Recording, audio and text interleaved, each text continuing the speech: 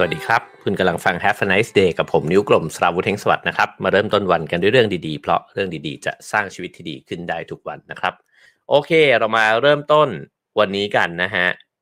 ก็หยิบเอาหนังสือเล่มนี้ที่ก็ถือว่าเป็นหนังสือที่ถูกพูดถึงในช่วงเวลา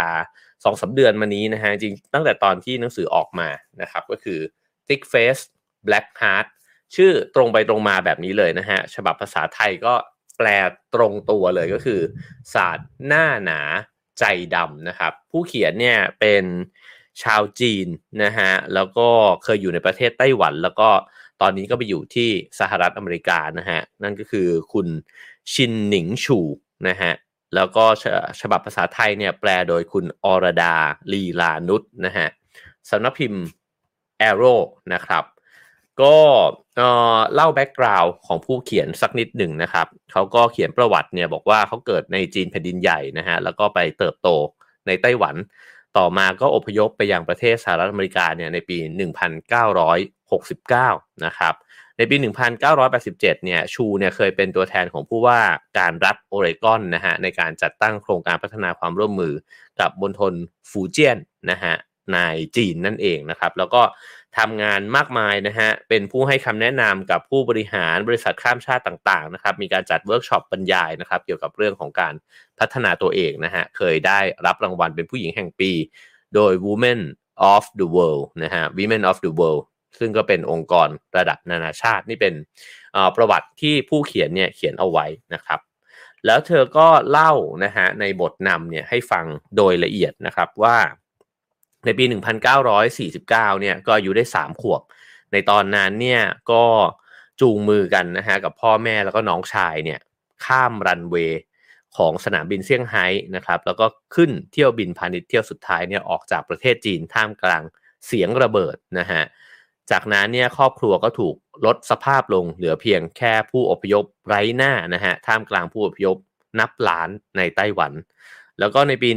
1969 นะฮะตอนที่เธออายุได้22 ปีเนี่ยก็ออกเดินทางจากไต้หวันแล้วก็ไปเริ่มต้นชีวิตใหม่ที่สหรัฐอเมริกานะครับเล่ามาถึงตรงนี้เนี่ยเธอก็เล่าบอกว่าในตอนที่อายุ22 ปีเนี่ยก็เป็นคนชอบอ่านหนังสือนะฮะแล้วก็อ่านหนังสือมาแล้วเนี่ยเป็น100 เล่มแต่ว่ามีเพียง2 เล่มเท่านั้นนะฮะที่เธอเนี่ยเลือกที่จะหยิบไปที่อเมริกาด้วยนะครับนั่นก็คือเล่มหนึ่งเนี่ยก็คือกลยุทธ์ของซุนวูนั่นเองนะฮะ The Art of War นะฮะแล้วก็อีกเล่มหนึ่งก็คือ Thick Black Theory นะครับของลีจองบูซึ่งก็เป็นที่มาของการเขียนหนังสือเล่มนี้ขึ้นมานั่นเองคือน่าสนใจนะฮะเพราะว่า The Art of War เนี่ยเป็นหนังสือชื่อดังอยู่แล้วนะฮะใครที่ชอบในเรื่องของกลยุทธ์นี่ก็คงจะอ่านทวนได้บ่อยๆนะฮะแต่ว่าเล่ม Thick Black Theory เนี่ยก็ไม่เคยได้ยินนะผมไม่เคยได้ยินแต่อาจจะดังในประเทศจีนก็ได้นะครับลีจองวูนะฮะน่าสนใจยังไงเธอก็บอกว่าจริงๆมันไม่ใช่หนังสือที่อ่านง่ายนะครับเพราะว่าหนังสือจีนเนี่ยเวลาเขียนเนี่ยมันกินความเยอะแล้วก็มันก็คล้ายๆกับคัมภีร์จีนนะฮะหรือว่าพวกวรรณกรรมโบราณหรือนิทานพื้นบ้านซึ่งเขียนเนี่ยมันจะมีในเนี่ยซ่อนอยู่เยอะนะฮะเพราะฉะนั้นเนี่ยเธอก็เลยเขียนหนังสือเล่มนี้ขึ้นมาเนี่ยเพื่อที่จะเหมือนกับมาขยายความนะครับเพื่อให้หนังสือ Thick Black Theory เนี่ยมันเข้าใจได้ง่ายขึ้นนะครับก็เล่าแบ็กกราวด์ของหนังสือเล่มนั้นนะฮะว่าตีพิมพ์ครั้งแรกเนี่ยในปี 1911 นะฮะซึ่งก็เป็นปีแห่งความโกลาหลแล้วก็ความเปลี่ยนแปลงในประเทศจีนนะฮะก็เป็นปีแห่งการล่มสลายของราชวงศ์ชิงนั่นเองนะครับโอเคคราวนี้เรามาลองดูกันนะฮะว่าแล้วหนังสือเล่มนี้เนี่ยพูดถึงเรื่องความหน้าหนาใจดำเนี่ยว่ายังไงบ้างนะฮะวันนี้ผมคิดว่าเนื้อหามาอย่างแน่นนะฮะก็ลองฟังกันไปเรื่อยๆแล้วก็ทบทวนตัวเองกันไปเรื่อยๆนะครับว่าเราหน้าหนาหรือหน้าบางนะฮะ เริ่มต้นนะฮะจากคำพูดของลีจองชังนะครับที่บอกว่าเมื่อคุณปิดบังเจตนาของคุณจากผู้อื่นนั่นคือหนาเมื่อคุณบังคับให้ผู้อื่นรับเจตจำนงของคุณนั่นคือดำอันนี้นี่แหละครับมันเข้าใจยากเพราะแบบนี้นะฮะนี่คือวิธีเขียนเหมือนคัมภีร์จีนโบราณนะฮะเมื่อคุณปิดบังเจตจำนงของคุณจากผู้อื่นก็คือคนอื่นดูเราไม่ออกนะฮะว่าตกลงแล้วเนี่ยคุณทำแบบนั้นเนี่ยไปทำไมอันนี้คือเรามีความหนาละคืออ่านยากนะฮะ แล้วบรรทัดที่2เนี่ยคือว่าเมื่อคุณบังคับผู้อื่นรับเจตจำนงของคุณนั่นคือดำหมายความว่าเอ่ไอ้เจ้าศาสตร์หน้าหนาใจดำเนี่ยมันจะใช้ไปเพื่ออะไรนะฮะผู้เขียนเขาบอกว่ามันใช้ไปเพื่อที่ให้เราเนี่ยพุ่งไปสู่เป้าหมายที่เราต้องการในชีวิตนั่นเองนะครับฟังแบบนี้ก็จะดูเป็นคนใจจืดใจดำนะฮะแต่ว่าผมจะลากพาไปสู่เป้าหมายนะฮะที่คิดว่าแล้วเราเนี่ยควรจะมีเป้าหมายยังไงด้วยนะฮะก็หวังว่าวันนี้รายการจะไปจบลงที่ตรงนั้นนะครับคราวนี้เขาก็บอกว่าหน้าหนาใจดำเนี่ยเป็นกฎลับของธรรมชาตินะฮะตั้งแต่สมัยโบราณถึงปัจจุบันเนี่ยคนที่ประสบความสำเร็จทุกคนเนี่ยล้วนแล้วจะใช้ความลับนี้เนี่ยด้วยกันทั้งสิ้นนะฮะจะใช้โดยรู้ตัวหรือไม่รู้ตัวเนี่ยก็แล้วแต่นะฮะผมว่าฟังดูแล้วเนี่ยลองไปสังเกตก็ได้นะครับว่าผู้คนที่เราเห็นเขาอยู่ในจุดที่ประสบความสำเร็จเนี่ยเขามีบุคลิกนิสัยเนี่ยนะฮะแล้วก็วิธีการเนี่ยในแบบนี้หรือเปล่านะครับเขาบอกว่าชีวิตที่ประสบความสำเร็จเนี่ยคือชีวิตที่ดำเนินไปด้วยความเข้าใจและเดินตามเส้นทางของตนนะฮะไม่ได้ไล่ตามความฝันหรือเอาแต่ตอบสนองความคาดหวังของคนอื่นอันนี้ก็น่าจะเป็นแกนสำคัญนะครับว่าแล้วเวลาที่เราดำเนินชีวิตไปเนี่ยเราใช้ชีวิตเนี่ยอยู่ตามความคาดหวังของคนอื่นเนี่ยกี่มากน้อยเราเข้าใจตัวเองสักกี่มากน้อยนะฮะคนหลายคนหมกมุ่นอยู่กับการแสวงหาความสุขจอมปลอมนะฮะจนพวกเขาพยายามที่จะปฏิเสธการมีอยู่ของความยากลำบากในชีวิตเรามักกังวลกับสิ่งที่ทำให้เรารู้สึกดีจนเราลืมทำสิ่งที่ทำให้เรายิ่งใหญ่โอ้โหนี่ก็คมทั้งนั้นนะฮะ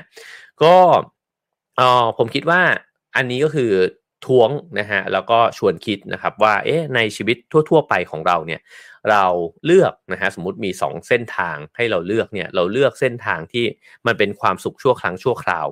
หรือเราเลือกทางที่มันอาจจะลำบากนิดหนึ่งหรือไม่นิดนะฮะอาจจะลำบากมากเลยก็ได้นะครับแต่ว่าเส้นทางนั้นเนี่ยมันเป็นเส้นทางไปสู่ความยิ่งใหญ่ความยิ่งใหญ่ในความหมายที่ลึกไปกว่านั้นก็คือผมคิดว่ามันคือชีวิตที่มีคุณค่าแล้วก็มีประโยชน์ด้วยนะฮะ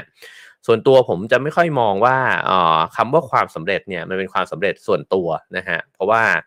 เวลาเรามักจะพูดถึงความสำเร็จกันอยู่บ่อยๆนะครับแล้วเราก็มักจะคิดถึงความสำเร็จในมิติของการที่คิดว่าฉันจะมีตำแหน่งที่ใหญ่ขึ้นยังไงฉันจะมีเงินเดือนที่สูงขึ้นยังไงนะครับอันนั้นก็เป็นส่วนหนึ่งนะฮะแต่ผมคิดว่าสิ่งที่มันมีค่ากับชีวิตมากกว่าเนี่ยมันคือการที่เรารู้สึกนะฮะว่าการที่เราตื่นมาการที่เรายังมีชีวิตอยู่เนี่ยมันมีประโยชน์มีคุณค่ากับคนอื่นนะครับเพราะฉะนั้นอันนี้อาจจะวงเล็บนิยามคำว่าความสำเร็จของตัวผมแทรกเข้าไปนิดหนึ่งแล้วกันนะฮะคราวนี้เขาบอกว่าลองคิดดูนะฮะสำหรับชาวเอเชียเนี่ยอย่างที่เราทราบกันดีเรื่องของใบหน้ามันเป็นเรื่องสำคัญมากคือเขาเนี่ยจะคิดห่วงหน้าตาใช่ไหมฮะคนเอเชียเนี่ยเป็นคนที่ห่วงหน้าตาไม่อยากเสียหน้านะครับผมว่าเป็นด้วยกันทั้งสิ้นนะฮะฉะนั้นเนี่ยเขาบอกว่าคำว่าใบหน้าของเราเนี่ยมันก็คือวิธีที่คนอื่นเนี่ยคิดเกี่ยวกับเราหรือปฏิบัติต่อเรานะฮะชาวเอเชียส่วนใหญ่เนี่ยมีความกังวลอย่างมากว่าคนอื่นเนี่ยจะต้องคิดดีเกี่ยวกับพวกเขาอันนี้อาจจะเป็นข้อแตกต่างนะฮะก็คือว่าเวลาเราจะลงมือทำอะไรสักอย่างนะฮะเราจะคิดว่าแล้วคนอื่นจะคิดกับเรายังไงนะฮะคนอื่นเขาจะมองเรายังไงตัดสินเรายังไงอันนี้เป็นเรื่องที่ทดไว้ในใจเนี่ยกันโอ้โหกับคนส่วนมากเลยทีเดียวนะผมว่าคนไทยก็เป็นแน่นอนนะครับซึ่งในนี้เขาก็ลองเปรียบเทียบนะฮะก็น่าสนใจที่ตัวผู้เขียนนี่ก็แบ็กกราวด์จากจีนนะฮะไปไต้หวันแล้วก็มาที่สหรัฐนะฮะฉะนั้นพอเทียบกับแนวคิดตะวันตกเนี่ยเขาบอกว่าคนตะวันตกเนี่ยเท่าที่เขาสังเกตเนี่ยไม่ได้สนใจแล้วก็ไม่ได้อ่อนไหวนะฮะต่อคำวิจารณ์ของคนอื่นเนี่ยมากเท่ากับคนเอเชียนะฮะแล้วก็เขาบอกว่าแนวคิดหน้าหนาเนี่ยก็คือโล่นะฮะที่ป้องกันความนับถือตัวเราเองเนี่ยออกจากความเห็นที่ไม่ดีของคนอื่นคนที่นำแนวคิดหน้าหนาไปใช้ได้อย่างเชี่ยวชาญเนี่ยนะฮะจะสร้างภาพลักษณ์ในเชิงบวกให้กับตัวเองถึงแม้ว่าจะได้รับคำวิจารณ์จากผู้อื่นก็ตามตรงนี้ถ้าเราจะลองขยายสักนิดหนึ่งนะฮะผมคิดว่ามันก็คือการที่คนคนนึงเนี่ยเข้าใจตัวเองมากๆนะฮะว่าฉันเนี่ยทำอะไรอยู่ฉันทำไปทำไมและแน่นอนว่าระหว่างที่เรากำลังทำสิ่งนั้นเนี่ยมันก็จะต้องเผชิญนะฮะกับคนที่เห็นด้วยไม่เห็นด้วยชอบไม่ชอบตัดสินพิพากษาเรานะฮะ แต่ถ้าเกิดว่าเราหนาจริงอ่ะ คำว่าหนานี่อาจจะบอกว่าหน้าด้านก็ได้นะฮะแต่ว่ามันหน้าด้านอย่างที่รู้คุณค่าเคารพตัวเองนะฮะฉะนั้นเนี่ยมันไม่สั่นนะฮะมันไม่ได้สั่นไหวไปกับการที่โดนด่า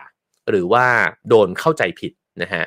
สิ่งนี้เนี่ยเป็นสิ่งที่คนหน้าบางอ่ะมันทำไม่ได้นะครับเพราะฉะนั้นเนี่ยคนที่มีความรู้สึกว่าโอ๊ยโดนแตะนิดนึงแล้วก็เซนะฮะโดนด่านิดนึงก็เลิกอย่างนี้เนี่ย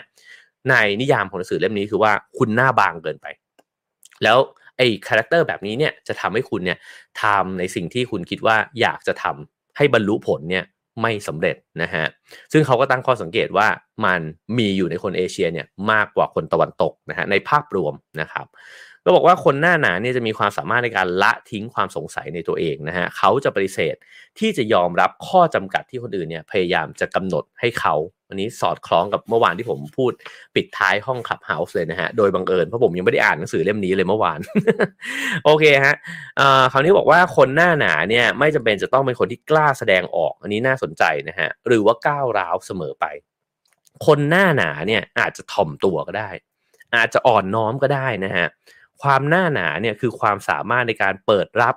สิ่งที่สถานการณ์เนี่ยเรียกร้องโดยไม่คำนึงถึงว่าคนอื่นจะคิดยังไงเกี่ยวกับคุณโอ้โหอันนี้นี่เป็นจุดสำคัญนะฮะแล้วผมก็ชอบนิทานเรื่องนี้ที่เขาหยิบยกขึ้นมาเป็นนิทานจีนโบราณฮะพูดถึงชายหนุ่มคนหนึ่งชื่อว่าฮันชินนะฮะเป็นคนที่เชี่ยวชาญในเรื่องกังฟูมากเพราะฉะนั้นเนี่ยเมื่อฮันเนี่ยเดินไปตามถนนนะฮะก็มีคนท้ารบนะครับก็มีชายสองคนเนี่ยหยุดตัวเขาไว้แล้วก็บอกว่าเฮ้ยมารบกันสักตั้งหนึ่งนะฮะมาสู้กันสักตั้งหนึ่งเอ่อโดยที่ท้าบอกว่าสู้กันจนกว่าจะตายกันไปข้างหนึ่งเลยนะฮะฮันเนี่ยก็พยายามปฏิเสธบอกว่าไม่เอาผมไม่สู้นะครับซึ่งชายทั้งสองคนเนี่ยก็ไม่ยอมให้เขาเดินผ่านไปนะฮะแล้วก็ยืนกรานว่าเฮ้ยแกต้องสู้ให้ได้นะครับให้เลือกระหว่างแกจะสู้กับฉันเนี่ยจนรู้กันไปว่าใครเก่งกว่ากันหรือแกจะไม่สู้ก็ได้แต่ต้องเดินคลานลอดหว่างขาของฉันไปซึ่งในนี้ก็อธิบายว่าสำหรับคนจีนเนี่ยไอการคลานลอดหว่างขาเนี่ยโอ้โหมันเสียหน้าอัปยศอดสูงนะฮะแต่ฮันชินเนี่ยเลือกที่จะคลานเนี่ยลอดหว่างขาของไอ้เจ้าอันธพาล2คนนี้ไปนะฮะแล้วไอ้เจ้าพฤติกรรมเนี่ยของเขาเนี่ยมันก็ถูกพูดต่อไปฮะบอกว่าโอ้ยฮันชินใช้ไม่ได้ห่วยแตกนะฮะเพราะว่าไปยอมลดศักดิ์ศรีตัวเองแล้วก็ไปลอดหว่างขาของไอ้ผู้ชาย2คนนี้นะฮะคนก็หัวเราะเยาะใส่เขานะครับแต่เขาเนี่ยไม่เคยพูดแก้ตัวหรือว่าให้คำอธิบายอะไรนะฮะเกี่ยวกับการกระทำที่คนอื่นเนี่ยก็ตราหน้าเขาไปแล้วเรียบร้อยนะฮะว่าเขาเนี่ยขี้ขลาดนะฮะแต่ต่อมาเนี่ยเขาก็ได้กลายเป็นนักรบนะฮะที่เก่งแล้วก็กล้าหาญมากๆที่สุดในประวัติศาสตร์จีนนะฮะสำหรับเขาแล้วเนี่ยเขามองว่าไอ้เจ้านักเลงข้างถนน2คนนั้นเนี่ยมันไม่คู่ควรที่จะปะมืออ่ะมันเสียเวลานะครับแล้วเขาก็ไม่สนใจด้วยว่าคนอื่นเนี่ยจะ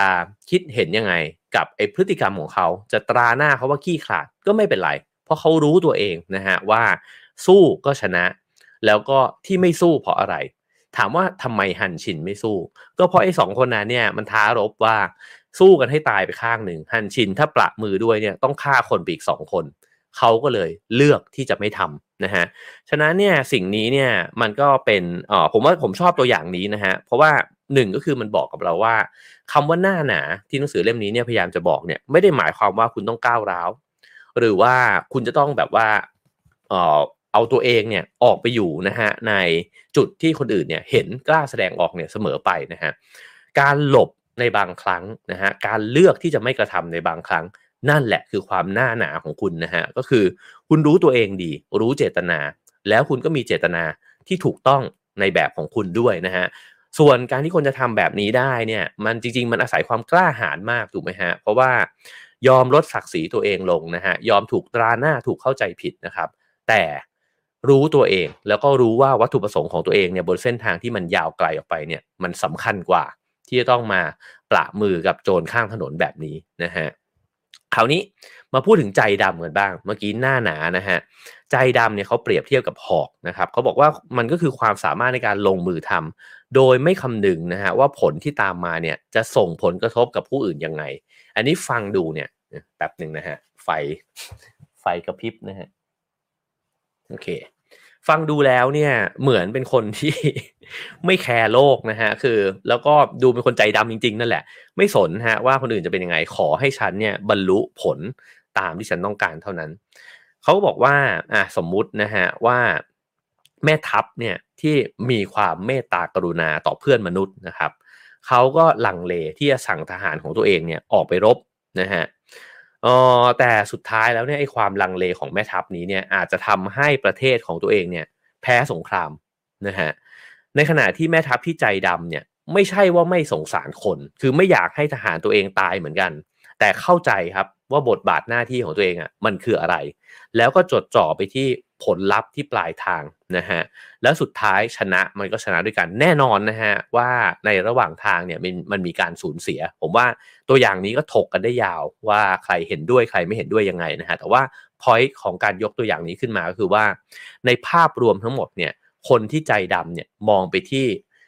เป้าหมายที่มันสำคัญแล้วก็ไม่ได้สำคัญสำหรับตัวเขาเองด้วยสำคัญสำหรับคนส่วนใหญ่นะฮะแล้วก็เข้าใจดีว่าในระหว่างทางมันก็จะต้องมีผู้ที่เจ็บปวดสูญเสียหรือบางคนอาจจะใช้คำว่า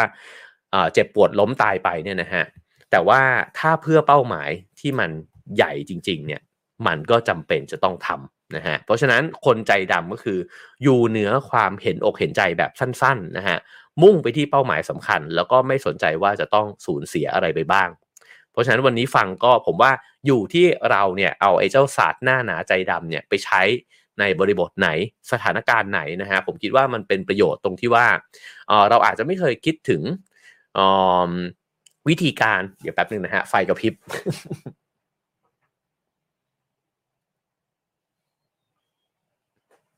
โอเคครับเราอาจจะไม่เคยคิดถึงในแง่มุมเนี้ยนะฮะว่าเอ๊ะแล้วเราควรจะใช้ไอ้เจ้าความหน้าหนาใจดำเนี่ยบ้างหรือเปล่าเพราะว่าเราคิดว่าเราใช้ความหน้าบางใจดีเนี่ยเราเป็นคนที่น่ารักกว่านะฮะก็อาจจะไม่ได้เหมาะกับทุกเหตุการณ์แต่ผมว่า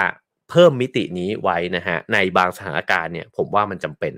คราวนี้ลองมาดูกันต่อนะฮะเขาบอกว่าความแข็งแกร่งของหน้าหนาเนี่ยนะฮะเมื่อมีแล้วเนี่ยคนคนนั้นเนี่ยจะไม่สนใจคำวิจารณ์และความไม่พอใจของคนส่วนใหญ่ก็คือต้านทานกับสิ่งเหล่านั้นเนี่ยได้นะฮะความแข็งแกร่งเดียวกันนี้เนี่ยเป็นที่มาของความใจดำเช่นกันคือพอคุณไม่สนใจคำวิจารณ์แล้วเนี่ยคุณก็สามารถทำในสิ่งที่คุณคิดว่ามันมีคุณค่าเนี่ยได้โดยที่ไม่ไหวติงนะฮะแล้วก็สามารถใช้หอกของความใจดำเนี่ยแทงทะลุนะฮะปักผ่านไอ้เจ้าความโง่เขลาแล้วก็ความคิดแบบอุปทานหมู่ของผู้คนเนี่ยไปได้อันนี้น่าสนใจนะฮะเพราะจริงๆแล้วเนี่ยเวลาที่เรามีเจตนาจะทำอะไรบางอย่างเนี่ยคนจำนวนมากอาจจะไม่รู้ก็ได้ว่าเจตนาจริงๆที่แท้จริงเนี่ยของคนคนนั้นเนี่ยมันคืออะไรเพราะฉะนั้นเนี่ยมันเต็มไปด้วยแรงต้านใช่ไหมฮะแต่คนที่ยิ่งใหญ่คนที่ทำในสิ่งที่คนจำนวนมากอาจจะเคยไม่เห็นด้วยมาก่อนแต่พอเขาทำสำเร็จแล้วเนี่ยคนจำนวนมากเหล่านั้นเนี่ยแหละหันมายกย่องสรรเสริญเนี่ยนะฮะก็เพราะว่าเขาพุ่งหอกเนี่ยไปที่เป้าหมายเนี่ยโดยที่ไม่ได้แคร์สื่อนะฮะไม่ได้แคร์เสียงที่มันทัดทานเหล่านั้นนะฮะซึ่งเขาในนี้ก็บอกว่ามันเป็นไปไม่ได้ที่จะใช้ความหน้าหนาเนี่ยโดยปราศจากใจดำเช่นเดียวกันมันก็เป็นไปไม่ได้เช่นกันที่จะใช้ใจดำเนี่ยโดยที่ไม่ใช้หน้าหนานะฮะก็คือเมื่อไม่ฟังเสียงวิจารณ์ก็จะทำสิ่งนั้นเนี่ยโดยที่ไม่สนใจว่าจะสูญเสียอะไรนะฮะแล้วก็ไม่มีทางที่เราจะทำในสิ่งที่ไม่สูญเสียอะไรเนี่ยโดยที่ยังไหวติงกับคำวิจารณ์อยู่นั่นเองนะฮะเพราะฉะนั้นคนที่เพิกเฉยต่อคำวิจารณ์ได้ก็คือคนที่เข้าใจตัวเองมากๆเข้าใจคุณค่าของสิ่งที่ตัวเองทำแล้วก็จะมุ่งหน้าทำต่อไปนั่นเองนะฮะคราวนี้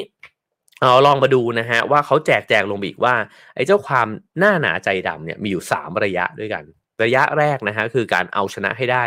ไม่ว่าจะเกิดอะไรขึ้นเขาบอกอันนี้เป็นหน้าหนาใจดำระดับที่หยาบที่สุดนะฮะคือไม่มีความคิดความหมายเนี่ยในเชิงศีลธรรมกำกับอยู่เลยคือกูขอให้กูได้ในสิ่งที่ต้องการเนี่ยเพียงเท่านั้นนะฮะใจดำระดับนี้คือความโหดเหี้ยมอย่างแท้จริงอันนี้เนี่ยเขาบอกว่าลองเหลือบมองในหน้าหนังสือพิมพ์นะฮะลองเปิดข่าวดูก็ได้คุณจะพบกับคนหน้าหนาใจดำเนี่ยในระดับนี้เนี่ยอยู่เพียบเต็มไปหมดเช่นเขาบอกว่าพนักงานของสายการบินใหญ่เนี่ยจับได้ว่าปลอมแปลงเอกสารรายการซ่อมบำรุงนะครับแต่ว่าสุดท้ายแล้วเนี่ยเขาก็ ปลอมแปลงสิ่งนั้นต่อไปก็คือว่าการโกงนะฮะการทำผิดต่างๆนานาเนี่ยที่ทำแล้วเพื่อที่จะบรรลุวัตถุประสงค์ของตัวเองเนี่ยที่มีผู้คนทำกันอยู่มากมายนะฮะหรือว่าคุณอาจจะก่ออาชญากรรม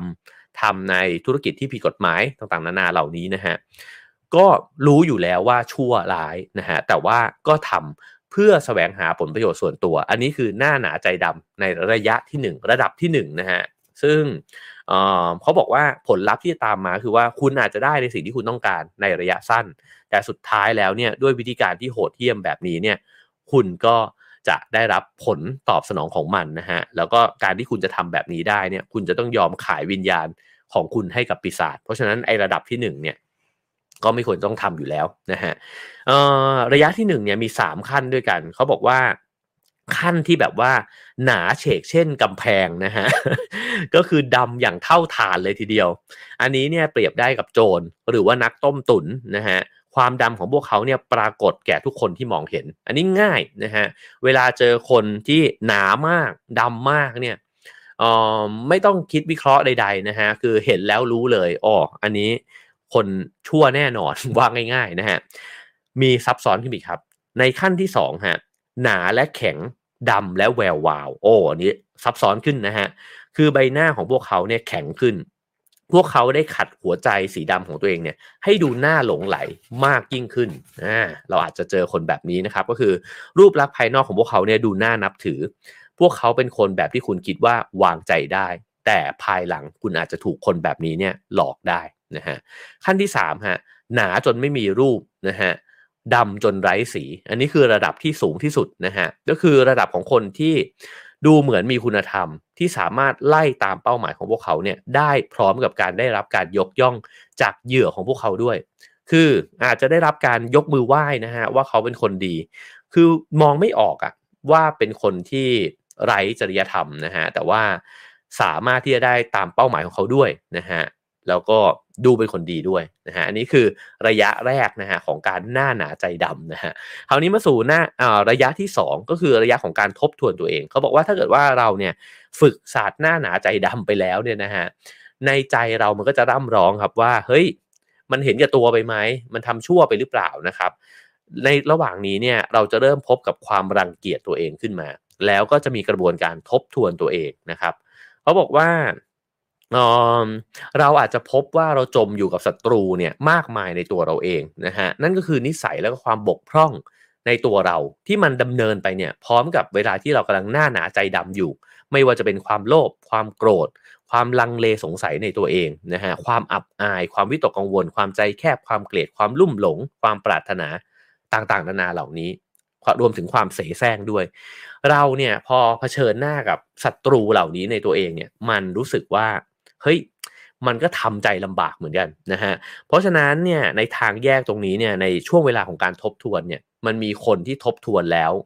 ยกระดับจิตวิญญาณตัวเองได้สูงขึ้นแล้วก็มีคนที่ไม่รอดจากสิ่งนี้นะฮะแล้วก็คุณก็ดำดิ่งสู่ความดาร์กลงไปนะครับฉะนั้นเนี่ยในช่วงสภาวะแบบนี้เนี่ยเราอาจจะอยู่ในช่วงเวลาที่สับสนนะฮะแต่อันที่จริงเนี่ยมันกำลังนำไปสู่ความเปลี่ยนแปลงที่ทรงพลังหมายความว่าเรากำลังจะก้าวไปสู่การยกระดับจิตวิญญาณของเราเนี่ยขึ้นไปให้มันเป็นความหน้าหนาใจดำเนี่ยที่เป็นประโยชน์กับคนอื่นที่มันไม่ได้เห็นแก่ตัวนะฮะซึ่งไปสู่ระยะที่3ที่เขาเรียกว่าระยะของนักรบนะฮะนั่นก็คือการที่เราสร้างพื้นที่ที่มาบรรจบกันนะฮะระหว่างความสูงส่งและความโหดเหี้ยมได้ อันนี้น่าสนใจนะฮะก็คือยังมีความโหดอยู่เหมือนเดิมฮะแต่โหดด้วยความสูงส่งถามว่าอันแรกทำไมมันต่ำต้อยก็เพราะว่าเราโหดเหี้ยมเนี่ยกับคนอื่นเพื่อผลประโยชน์ของตัวเองแต่อันนี้เนี่ยเราอาจจะโหดกับบางสิ่งบางคนนะฮะเพื่อผลประโยชน์ที่มันมีคุณค่ากับคนส่วนใหญ่นะครับเพราะฉะนั้นนี่เป็นสิ่งที่มันแตกต่างกันระหว่างระดับที่1ระยะที่1กับระยะที่3นะฮะคราวนี้ลองมาดูว่าหลังจากระยะที่2ไปแล้วเนี่ยเขาบอกว่าผู้ฝึกฝนศาสตร์เนี่ยนะฮะก็จะเริ่มมีความเป็นกลางและความกล้าหาญเหมือนนักรบฮะนักรบเนี่ยจะสงบนิ่งแล้วก็วางเฉยใช่ไหมครับเขาจะมองออกว่าชีวิตเนี่ยมันบางครั้งเนี่ยมันถูกโยนไปในศึกที่มันจำเป็นจะต้องสู้นะฮะแล้วเราก็ต้องเอาชนะให้ได้ด้วยอันนี้ก็จริงว่าในบางครั้งเนี่ยต่อให้เราเชื่อว่าเราเป็นคนที่ไม่ได้ชอบสู้นะฮะแต่บางสถานการณ์ของชีวิตเนี่ยมันโยนเราไปอยู่ในจุดที่ว่า ก็ต้องสู้กับมันสักตั้งแล้ววะนะฮะทีนี้พอมันอยู่แบบนั้นแล้วเนี่ยถ้าเป็นนักรบนะฮะก็สามารถที่จะสงบนิ่งแล้วก็วางเฉยได้ถามว่ามันเกิดขึ้นได้ยังไงนะฮะลองนึกถึงซามูไรนักดาบเก่งๆก็ได้นะครับเขาก็บอกว่าในช่วงเวลาที่เราโยนตัวเองเนี่ยไปอยู่ในการศึกเนี่ยนะฮะจะเป็นนามธรรมหรือรูปธรรมก็แล้วแต่เนี่ย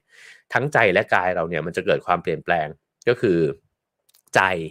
มันก็เต้นรัวนะฮะมันสั่นไหวร่างกายนี่แน่นอนเหงื่อแตกนะฮะแต่ว่า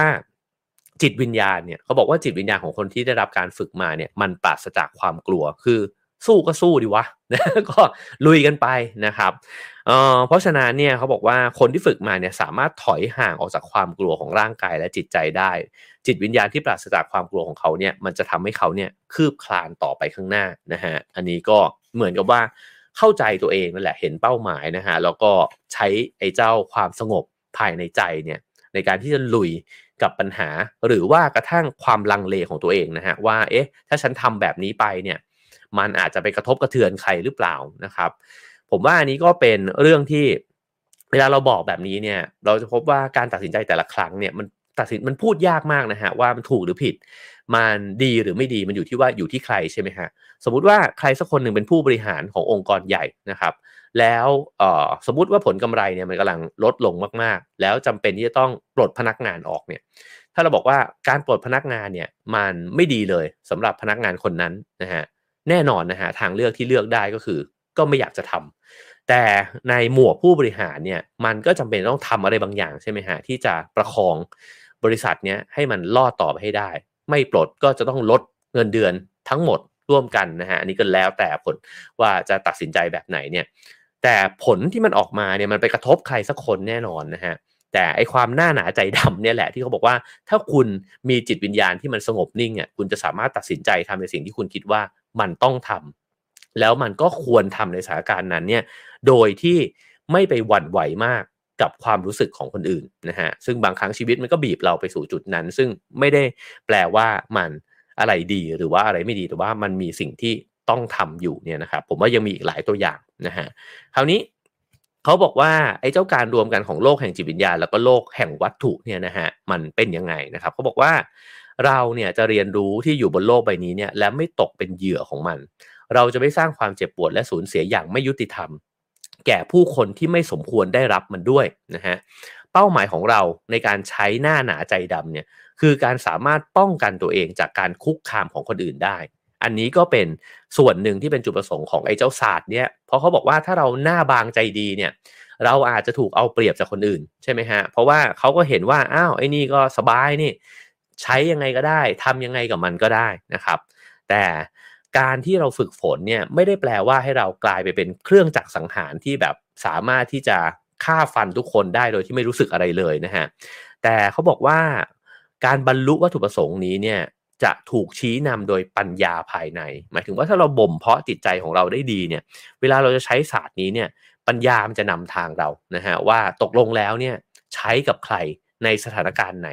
คือไม่ได้เป็นคนง่ายๆนะฮะแข็งในเวลาที่มันจำเป็นจะต้องแข็งนะครับฟันนะฮะในเวลาที่มันต้องฟันเนี่ยนะครับหมายถึงเอาดาบไปฟันเนี่ยนะฮะในทางนามธรรมเนี่ยนะฮะคราวนี้ก็บอกว่าเมื่อคุณฝึกฝนมาถึงระยะที่3นะฮะของหน้าหนาใจดำเนี่ยคุณจะค่อยๆมองไม่เห็นความแตกต่างหรือความขัดแย้งระหว่างโลกแห่งจิตวิญญาณและโลกแห่งวัตถุนะฮะ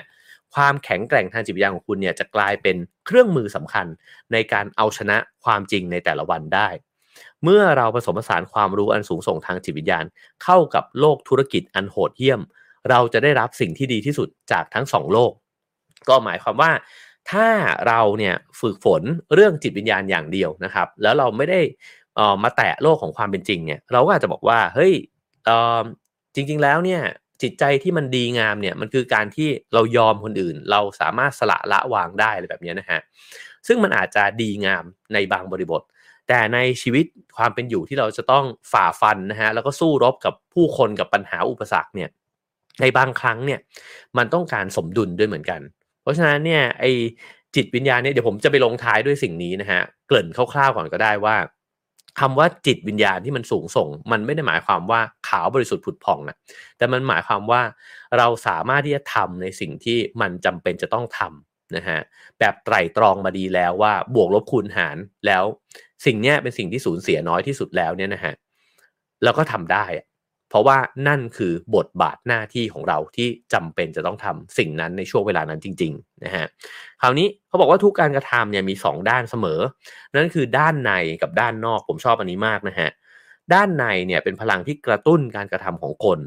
มันคือสิ่งที่ไม่มีใครมองเห็นส่วนด้านนอกเนี่ยคือการแสดงออกถึงสภาวะภายในที่ปรากฏให้ทุกคนเนี่ยมองเห็นหมายความว่าเวลาที่ใครสักคนหนึ่งทำอะไรเนี่ยนะฮะมันมีในกับนอกอยู่นะฮะในเนี่ยเจ้าตัวรู้ฮะนอกเป็นสิ่งที่คนอื่นตัดสินเหมือนฮันชินเมื่อสักครู่นี้ถ้าคนอื่นตัดสินการคลานลอดขาอันธพาลของฮันชินก็จะบอกว่าเขาเป็นคนขี้ขลาดแต่ฮันชินเนี่ยรู้ตัวเองจากหัวใจด้านในของตัวเองว่าไม่การกระทำแบบนั้นโคตรกล้าหาญเลยเพราะว่าลดศักดิ์ศรีตัวเองลงเพื่อไว้ชีวิตอันธพาลนะฮะทุกการกระทำของผู้คนในโลกใบนี้เนี่ยมันมีด้านในกับด้านนอกอยู่ด้วยกันทั้งสิ้นผมว่าหลายครั้งฮะที่เราตัดสินการกระทำของคนอื่นเนี่ยโดยที่มองแต่ผิวคือมองแต่สิ่งที่เขาทำเราไม่รู้ใจเขาหรอกว่าใจเขาเนี่ยทำไปด้วยอะไรอันนี้ก็เหมือนนิทานพระเซนใช่ไหมฮะที่ช่วยผู้หญิงข้ามแม่น้ำมาก็คือให้ขี่หลังมานะครับแล้วก็พอถึงฝั่งก็ให้ลงไปตรงนั้นพระก็ถามบอกว่าพระเพื่อนเนี่ยก็ถามว่าท่านทำแบบนั้นได้ยังไงพระเนี่ยห้ามแตะตัวผู้หญิงนะฮะพระที่ให้ผู้หญิงขึ้นหลังมาก็บอกว่าเรานี่วาง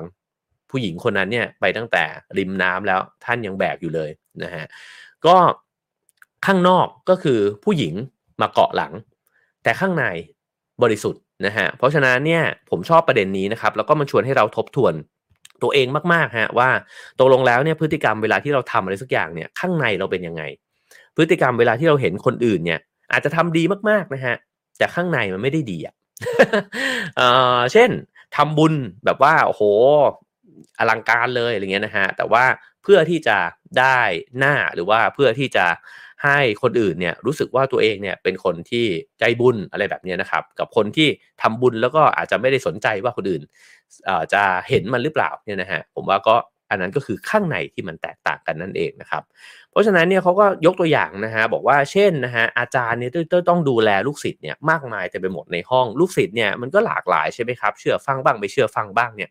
อาจารย์บางคนเนี่ยอาจจะดุลูกศิษย์นะฮะลงโทษให้ยืนข้ามไม้บรรทัดขาเดียวอะไรก็ว่าไปเนี่ยเรามองด้วยสายตาเนี่ยเราอาจจะมองว่าอาจารย์เนี่ยมามาลงโทษนะฮะทำนี่มันก็ไม่ได้รุนแรงอาจจะตีเลยก็ได้นะครับสมมุติพ่อแม่หรืออาจารย์เนี่ยตีนะครับมองด้วยสายตาว่าเอ้ยทำรุนแรงหรือเปล่าก็นั่นคือพฤติกรรมภายนอกนะฮะแต่ในใจเนี่ยก็คือเจตนาว่าเอ้ยอยากจะให้ลูกศิษย์เนี่ยได้เติบโตไปเป็นคนดีซึ่งแน่นอนนะฮะว่าอันนี้ก็ไปต้องชั่งน้ำหนักเหมือนกันว่าก็ไม่ควรจะกระทำรุนแรงเนี่ยกับเด็กๆด้วยเหมือนกันนะฮะคราวนี้ก็บอกว่าเพราะฉะนั้นนะฮะสิ่งเหล่านี้เนี่ยมันเกิดขึ้นอยู่ตลอดเวลาแล้วก็มีคนจำนวนมากอันนี้ก็ยกตัวอย่างอีกเรื่องเล่าหนึ่งนะฮะในไบเบิลตอนที่พระเยซูเนี่ยเดินเข้าไปแล้วก็เจอนักบุญมาระโกนะฮะเล่าเรื่องเกี่ยวกับผู้แลกเงินเนี่ยในโบสถ์ในวิหารของกรุงเยรูซาเล็มนะฮะแล้วก็ในไบเบิลเนี่ยก็เขียนว่าพระเยซูเข้าไปเนี่ยก็คว่ำโต๊ะคว่ำเก้าอี้นะฮะด้วยความโกรธแล้วก็บอกว่าวิหารของพระผู้เป็นเจ้าเนี่ยไม่ได้มีไว้เพื่อใช้ในการแลกเงินหรือว่าใช้คำว่าถ้ำโจรเนี่ยนะฮะแต่ว่าในหนังสือเล่มนี้ก็อธิบายว่าภายในจิตใจของพระเยซูเนี่ยไม่ใช่ความโกรธมีความสงบนิ่งอยู่แต่ว่าทำพฤติกรรมนั้นออกมานะฮะแสดงออกมาเนี่ยเพื่อที่จะสั่งสอนคนที่ทำในสิ่งที่ไม่ถูกต้องนั่นเองนะฮะฉะนั้นเนี่ยเขาบอกว่าไอ้เจ้าสว่างนอกมืดในสว่างในมืดนอกเนี่ยเป็นเรื่องที่เราควรจะไตร่ตรองแล้วอันที่จริงถ้าเราเข้าใจสิ่งนี้นะฮะบางครั้งเนี่ยเราสามารถเลือกทำพฤติกรรมเลือกแสดงออกเนี่ยในแบบหนึ่งได้แล้วข้างในเรารู้ดีที่สุดนะฮะฉะนั้นเขาบอกว่าเมื่อเราแสดงออกได้อย่างเป็นอันหนึ่งอันเดียวกับเจตจำนงสากลนะฮะการกระทำของเราเนี่ยจะส่งเสริมให้เกิดสิ่งที่ดีและเป็นประโยชน์แก่คนจำนวนมากนะฮะคุณจะไม่ใช่คนที่หลงตนว่าเป็นคนดีและไม่พยายามทำให้คนอื่นพอใจหลายครั้งฮะที่เราเนี่ยพยายามโอนอ่อนผ่อนตามนะครับแล้วก็บอกว่าก็ เขาทำกันมาแบบนี้การที่ฉันไม่อยากจะพูดออกมาก็เพราะว่าฉันไม่อยากให้คนอื่นเขาเกลียดนะฮะอันที่จริงมันไม่ใช่การกระทำดีถูกไหมฮะแต่มันเป็นการกระทำที่เห็นแก่ตัวด้วยซ้ำก็คือว่าเราอาจจะเห็นว่ามีบางคนทำในสิ่งที่ไม่ถูกต้องแต่ว่าเราเลือกที่จะทำตามเสียงส่วนใหญ่ไปเพราะว่าเราไม่อยากจะโดนเห็นว่าเป็นคนที่ขวางโลกอะไรแบบนี้นะฮะแล้วก็โดนเกลียดจากคนอื่นซึ่งสิ่งเหล่านี้เนี่ยเขาบอกว่าไม่ว่าจะลงมือทำหรือไม่นะฮะคุณก็จะไม่มีวันเปลี่ยนแปลงคุณจะเป็นผู้ใช้หน้าหนาใจดำตัวจริงที่เก่งกล้าหมายความว่าการตัดสินของคนอื่นการวิพากษ์วิจารณ์ของคนอื่นเนี่ยไม่ว่ามันจะเกิดขึ้นยังไงก็ตามคุณก็จะลงมือทำในสิ่งที่คุณเห็นว่ามันสอดคล้องกับสิ่งที่ควรจะเป็นและถ้าเกิดคุณทำแบบนั้นได้เมื่อไหร่เนี่ยด้วยจิตวิญญาณที่มันสูงส่งนะฮะคุณจะเป็นคนหน้าหนาใจดำตัวจริง นะครับก็คือไม่ได้หน้าหนาใจดำแบบว่าแบบขั้นต่ำอ่ะแต่นี้เป็นขั้นสูงนะฮะก็ทำเพื่อประโยชน์คนอื่นแล้วก็ทำในสิ่งที่มันสอดคล้องกับสิ่งที่มันเป็นไปของธรรมชาตินะฮะผมว่าหนังสือเล่มนี้เนี่ยมีส่วนผสมของความเป็นคนที่นับถือศาสนาคริสต์นะฮะแล้วก็มีส่วนผสมของเต๋าเนี่ยอยู่ในแบบที่มันกลมกลืนกันพอสมควรเลยนะฮะคราวนี้ลองมาดูบทที่2นะครับเขาบอกว่าการเตรียมพร้อมสำหรับหน้าหนาใจดำหลักการ11ข้อนะฮะสำหรับการแก้การเข้าใจผิดนะครับก็จะลองไปทั้งแบบละเอียดแล้วก็แบบเร็วใน11ข้อนี้นะฮะข้อที่1เนี่ยเขาบอกว่าทำลายข้อจำกัดของภาพภายนอกและมาตรฐานภายนอกอันนี้เป็นสิ่งที่เมื่อวานพูดสรุปไว้ใน Clubhouse นะฮะซึ่งไม่ได้เกี่ยวกับหนังสือเล่มนี้แต่ตรงกันพอดีเขาบอกว่าเราเนี่ยมักจะสูญเสียสภาวะเนี่ยที่เข้าใจตัวเองภายในไปนะฮะเพราะว่าเราเติบโตขึ้นมากับความคาดหวังของคนอื่นคือสังคมเนี่ยมันมีมาตรฐานของมันอยู่ใช่ไหมฮะครอบครัวก็บอกเราว่าเด็กดีต้องเป็นแบบนี้นะฮะโรงเรียนก็สอนเรามาว่านักเรียนที่ดีต้องเป็นแบบนี้พนักงานที่ดีต้องเป็นแบบนี้นะฮะเราเติบโตมาท่ามกลางมาตรฐานของผู้คนเนี่ยที่คาดหวังกับเราตลอดเวลาความคาดหวังเหล่านี้นำมาซึ่งอะไรฮะนำมาซึ่งใบหน้าอันบางๆของเราเพราะว่าเราจะอายนะฮะถ้าเราไม่เป็นไปตามความคาดหวังของคนส่วนใหญ่ใช่ไหมครับพออายเราก็จะไม่ทำในสิ่งที่เราคิดว่ามันถูกต้องหรือว่าเห็นว่ามันมีคุณค่านะฮะเช่นสมมุติว่าเพื่อนในห้องเนี่ยอาจจะทำอะไรบางอย่างเนี่ยมีระเบียบไปหมดเลยก็ได้นะฮะแต่เรากลับเห็นว่าเฮ้ยระเบียบนั้นเนี่ยมันเป็นสิ่งที่อาจจะไม่ได้ถูกต้องซะทีเดียวถ้าเราเชื่อนะฮะในคุณค่านี้แล้วเราสามารถที่จะพูดออกมาได้เนี่ยเราก็เปลี่ยนห้องเรียนนั้นได้เหมือนกันก็เหมือนกับในสังคมในโลกใบนี้นะฮะว่าถ้าเราไม่ได้คิดว่าเราต้องรักษาหน้าตัวเองอะแต่เรารักษาสิ่งที่มันถูกต้องสูงไปกว่าตัวเราเองนะฮะสิ่งนี้จะนำมาซึ่งพฤติกรรมของเรานะครับแต่มันยากมากเพราะว่าตั้งแต่ในวัยเด็กเนี่ยเราเติบโตขึ้นมาท่ามกลางความรู้สึกว่าต้องการการยอมรับจากคนอื่นนะฮะมันยากฮะที่จะมีใครเนี่ยแหวกไอ้ความคาดหวังเนี่ยออกมาแล้วก็ทำในสิ่งที่ตัวเองเชื่ออย่างแท้จริงนะครับเขาบอกว่าเมื่อเราแก่ตัวลงเนี่ยเราจะเห็นชัดนะฮะว่าการคล้อยตามคนอื่นและการแสวงหาการยอมรับจากคนอื่นเนี่ยไม่ใช่วิธีที่มีประสิทธิภาพมากที่สุดในการที่จะประสบความสำเร็จนะฮะไอ้เจ้าผลที่สั่งสอนมาตั้งแต่ในวัยเด็กเนี่ยว่าคนดีเนี่ยไม่ควรเห็นแก่ตัวบ่อยเกินไปนะครับแล้วก็เราเนี่ยก็มักจะวางเป้าหมายของตัวเองลงนะฮะแล้วก็ทำไปในทิศทางที่เขาบอกว่าควรจะต้องทำเพราะฉะนั้นเนี่ยคุณธรรมของเราจึงเต็มไปด้วยความเสียสละนะฮะแล้วก็อันที่จริงลองเจาะลึกไปในความเสียสละนั้นครับว่าตกลงแล้วเนี่ยคุณเสียสละเพราะอะไรเขาบอกโดยมากความเสียสละของคนเนี่ยที่ยอมทำตามคนอื่นนะฮะหรือยอมให้บริการคนอื่นเนี่ย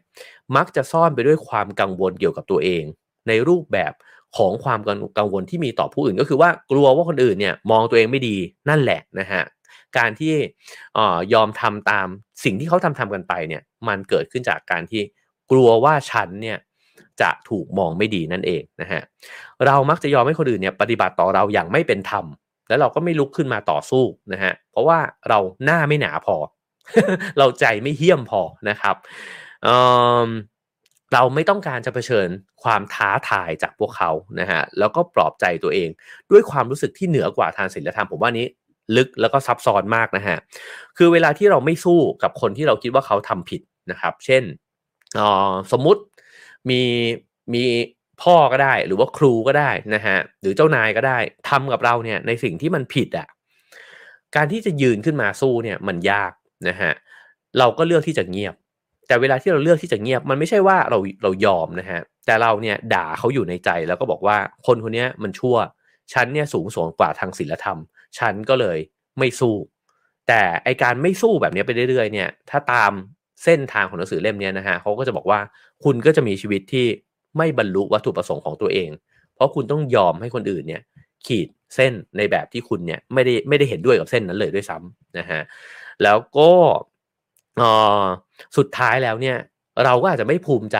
กับตัวเราด้วยนะฮะเพราะว่าเราทำในสิ่งที่เราไม่ได้เชื่อดำเนินชีวิตเนี่ยไปตามสิ่งที่มันไม่ได้เป็นตัวเราเลยนะฮะแล้วอยู่มาวันหนึ่งพอไปถึงตอนเริ่มแก่แล้วเราก็อาจจะมองย้อนกลับไปแล้วก็พบว่าโอ้ไอการสอดคล้องกับการยอมรับของคนอื่นแสวงหาการยอมรับของคนอื่นมาทั้งชีวิตเนี่ยมันทำให้ฉันไม่ได้ทำอะไรในสิ่งที่ฉันให้คุณค่ากับมันเลยดีกว่านะครับคราวนี้เขาเล่าตัวอย่างหนึ่งนะฮะบอกว่าครั้งหนึ่งเนี่ยเขาไปเจอกับนักธุรกิจที่ชื่อว่าจิมนะฮะก็เป็นคนที่ได้รับความเคารพเนี่ยในโลกการเมืองนะฮะเป็นคนที่จัดหานักพูดเนี่ยให้กับการประชุมทางการเมืองทั้งหลายเป็นคนที่ตีพิมพ์จดหมายข่าวการเมืองรายสัปดาห์นะฮะตอนที่มาเจอกันเนี่ยก็มากินข้าวด้วยกันนะครับแล้วก็จิมเนี่ยก็เล่าให้ฟังว่าเขาเนี่ยก็ไปปรากฏตัวอยู่ในรายการโทรทัศน์วิทยุนะฮะแล้วก็เขาก็ชอบแหละเพราะว่าก็ได้ประชาสัมพันธ์ตัวเองนะฮะแต่ว่าตัวผู้เขียนเนี่ยเขาก็บอกว่าตัวเขาเองเนี่ยพอเขียนหนังสือออกมาก็มีโอกาสได้ไปออกรายการโทรทัศน์วิทยุด้วยเหมือนกันพอจิมเนี่ยหยิบเอาลิสต์รายชื่อนะฮะของรายการมาให้ดูเธอก็ตกใจฮะว่านี่มันเป็นรายการที่ควรภูมิใจเหรอเพราะว่ามันเป็นรายการเล็กๆทั้งนั้นเลยนะฮะมีรายการใหญ่แค่รายการเดียวเท่านั้นเองเธอก็เลยเสนอตัวฮะบอกว่าเอ้ยเดี๋ยวฉันช่วยไหมเพราะว่าฉันก็พอจะรู้จักกับคนที่ทำรายการเหล่านั้นนะบรรดาโปรดิวเซอร์บรรดาพิธีกรนะฮะแล้วก็ส่งรายชื่อเนี่ยไปให้จิมแล้วก็บอกว่าโทรหาคนพวกนี้ได้เลยแล้วก็อ้างชื่อฉันก็ได้นะว่าคุณเนี่ยเป็นเพื่อนฉันรู้จักกันมาแล้วก็คุณก็บอกไปว่าคุณอยากจะไปออกรายการเพราะอะไรนะครับคราวนี้จิมก็ได้ประโยชน์ไปละเขาก็โทรกลับมาหาผู้เขียนเนี่ยนะฮะบอกว่าเอ้ยเดี๋ยวผมว่าจะรีวิวหนังสือของคุณเนี่ยลงในจดหมายข่าวฉบับหน้าของเนี่ยกลุ่มของผมนะฮะแล้วก็เลยถามนะฮะกับตัวผู้เขียนเนี่ยชินหนิงชูเนี่ยนะฮะบอกว่าเนี่ยเอ้ยคุณมีหนังสือเล่มที่ผมเนี่ยพิมพ์ออกมาไหมนะฮะที่แจกกันในกลุ่มของพวกเขาเนี่ยนะฮะตัวผู้เขียนเนี่ยเขาบอกว่าใช่ฉันมีอยู่เล่มหนึ่งจิมก็บอกว่าเฮ้ยมันมีการอัปเดตอยู่ทุกเดือนเลยนะคุณอยากได้มันอีกหรือเปล่าแล้วเลขาผมเนี่ยบอกว่าสมาชิกของคุณเนี่ยมันหมดอายุแล้วนะฮะซึ่งผู้เขียนเขาบอกว่าเขาไม่ได้อยากจะต่ออายุสมาชิกนะฮะแต่จิมเนี่ยจู่โจมมาบอกว่าปกติเนี่ยเวลาคุณสมัครสมาชิกเนี่ยคุณจ่ายเงินด้วยวิธีไหนบัตรเครดิตหรือว่าเช็คนะฮะผู้เขียนก็เริ่มอึดอัดแล้วนะฮะแล้วก็บอกว่าจริงๆก็คือไม่ได้อยากต่ออายุอะแล้วจิมก็บอกว่าพอดีว่าผมต้องบอกคุณนิดนึงว่าเราเนี่ยไม่รีวิวหนังสือเนี่ยให้กับคนที่ไม่ใช่สมาชิกของเรานะผู้เขียนก็รู้เลยฮะว่าจิมเนี่ยกำลังหน้าหนาใจดำนะครับใช้ศาสตร์เนี้ยอยู่กับเขานะครับแล้วก็ต้องการเงินแล้วก็จะเอาเงินเนี่ยตอนนี้เลยด้วย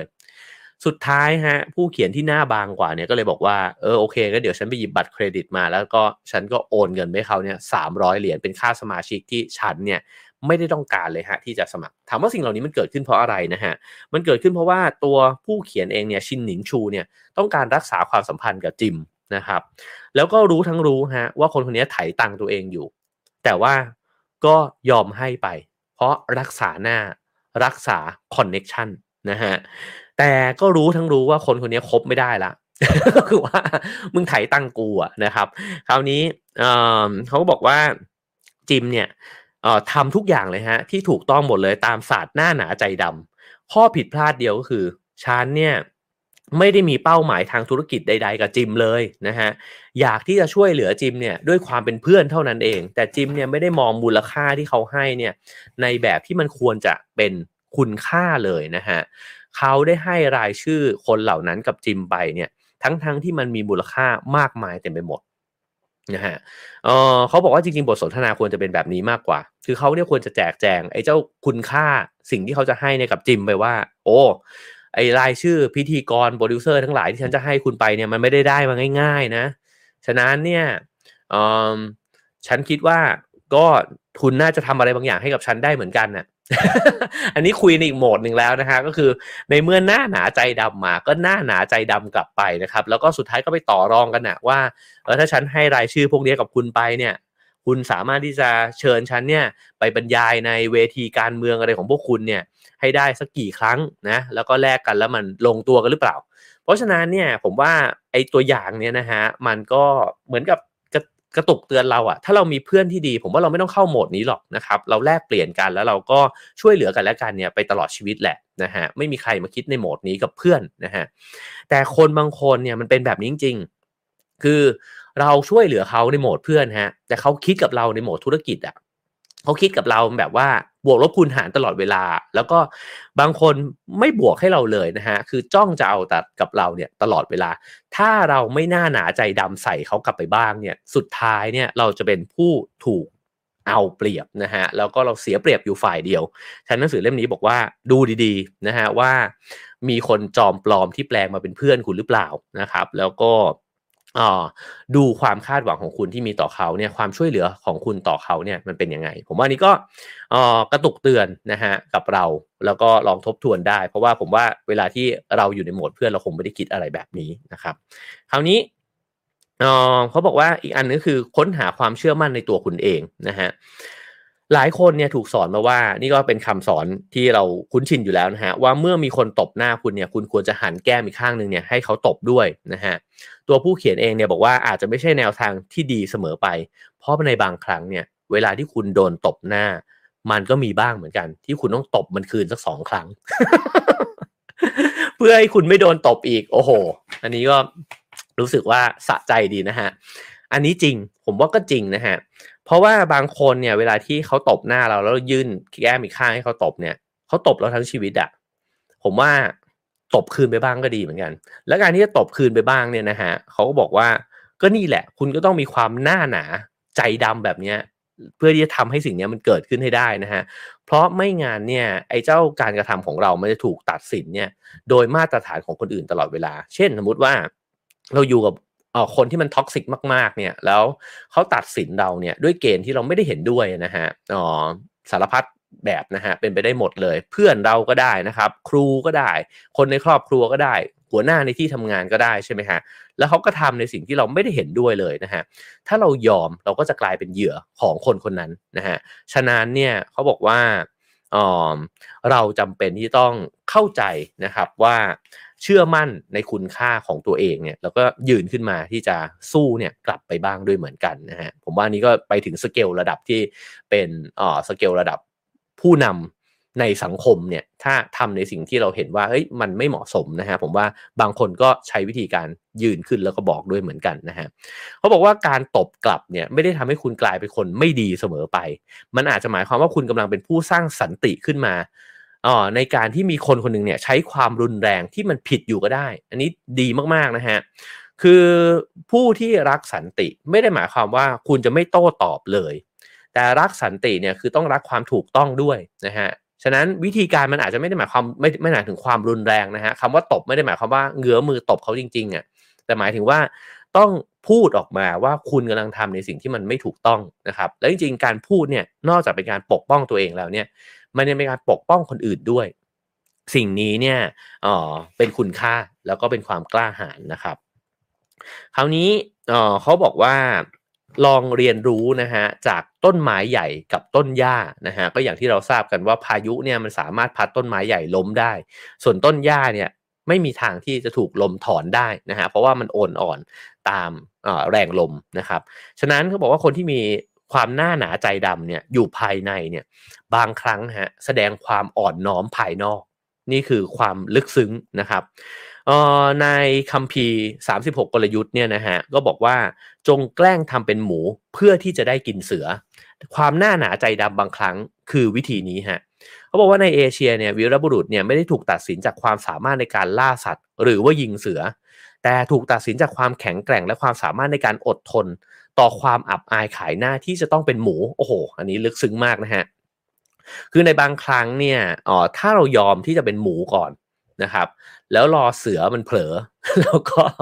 จัดการกับเสือนะฮะเสือนี่หมายความว่าคนที่ทำตัวไม่ดีนะฮะแต่ไม่ได้หมายความว่าเราต้องเป็นเสือเนี่ย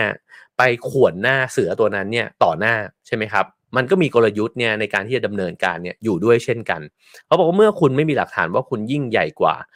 สถานการณ์แวดล้อมของคุณนะฮะคุณจะต้องไม่ละทิ้งวิสัยทัศน์แห่งชัยชนะของคุณเด็ดขาดคือแม้ว่าคุณยังสู้ไม่ได้ลมมันแรงเหลือเกินนะฮะเป็นต้นอ้อไปก่อนล้อลมไปก่อนแต่ไม่ได้หมายความว่าคุณละทิ้งหลักการแล้วก็ความเชื่อของคุณนะฮะสถานการณ์นี้ต้องล้อลมไปก่อนแต่เมื่อไหร่ที่มีโอกาสนะครับก็ทำในสิ่งที่คุณคิดว่าถูกต้องแล้วก็จะประสบกับผลลัพธ์ที่มันมีคุณค่านะฮะเขาบอกว่าบุคคลที่ยิ่งใหญ่เนี่ยรู้ถึงความยิ่งใหญ่ของเขาและเธอเนี่ยมานานก่อนที่คนอื่นจะรู้หมายความว่าคนที่เป็นต้นอ้อเนี่ยไม่ใช่ว่าเขาคิดว่าตัวเองเป็นต้นหญ้าคือเขารู้ฮะว่าเขามีคุณค่าอยู่ภายในเพียงแค่ในสถานการณ์นี้เนี่ยเขาต้องโลลมไปก่อนนะครับแล้วก็คุณต้องสามารถอดทนต่อความอับอายขายหน้าที่คนอื่นเนี่ยอาจจะหยิบยื่นมาให้คุณเวลาที่คุณล้มเหลวหรือเวลาที่คุณเนี่ยกำลังล้อลมอยู่นะฮะ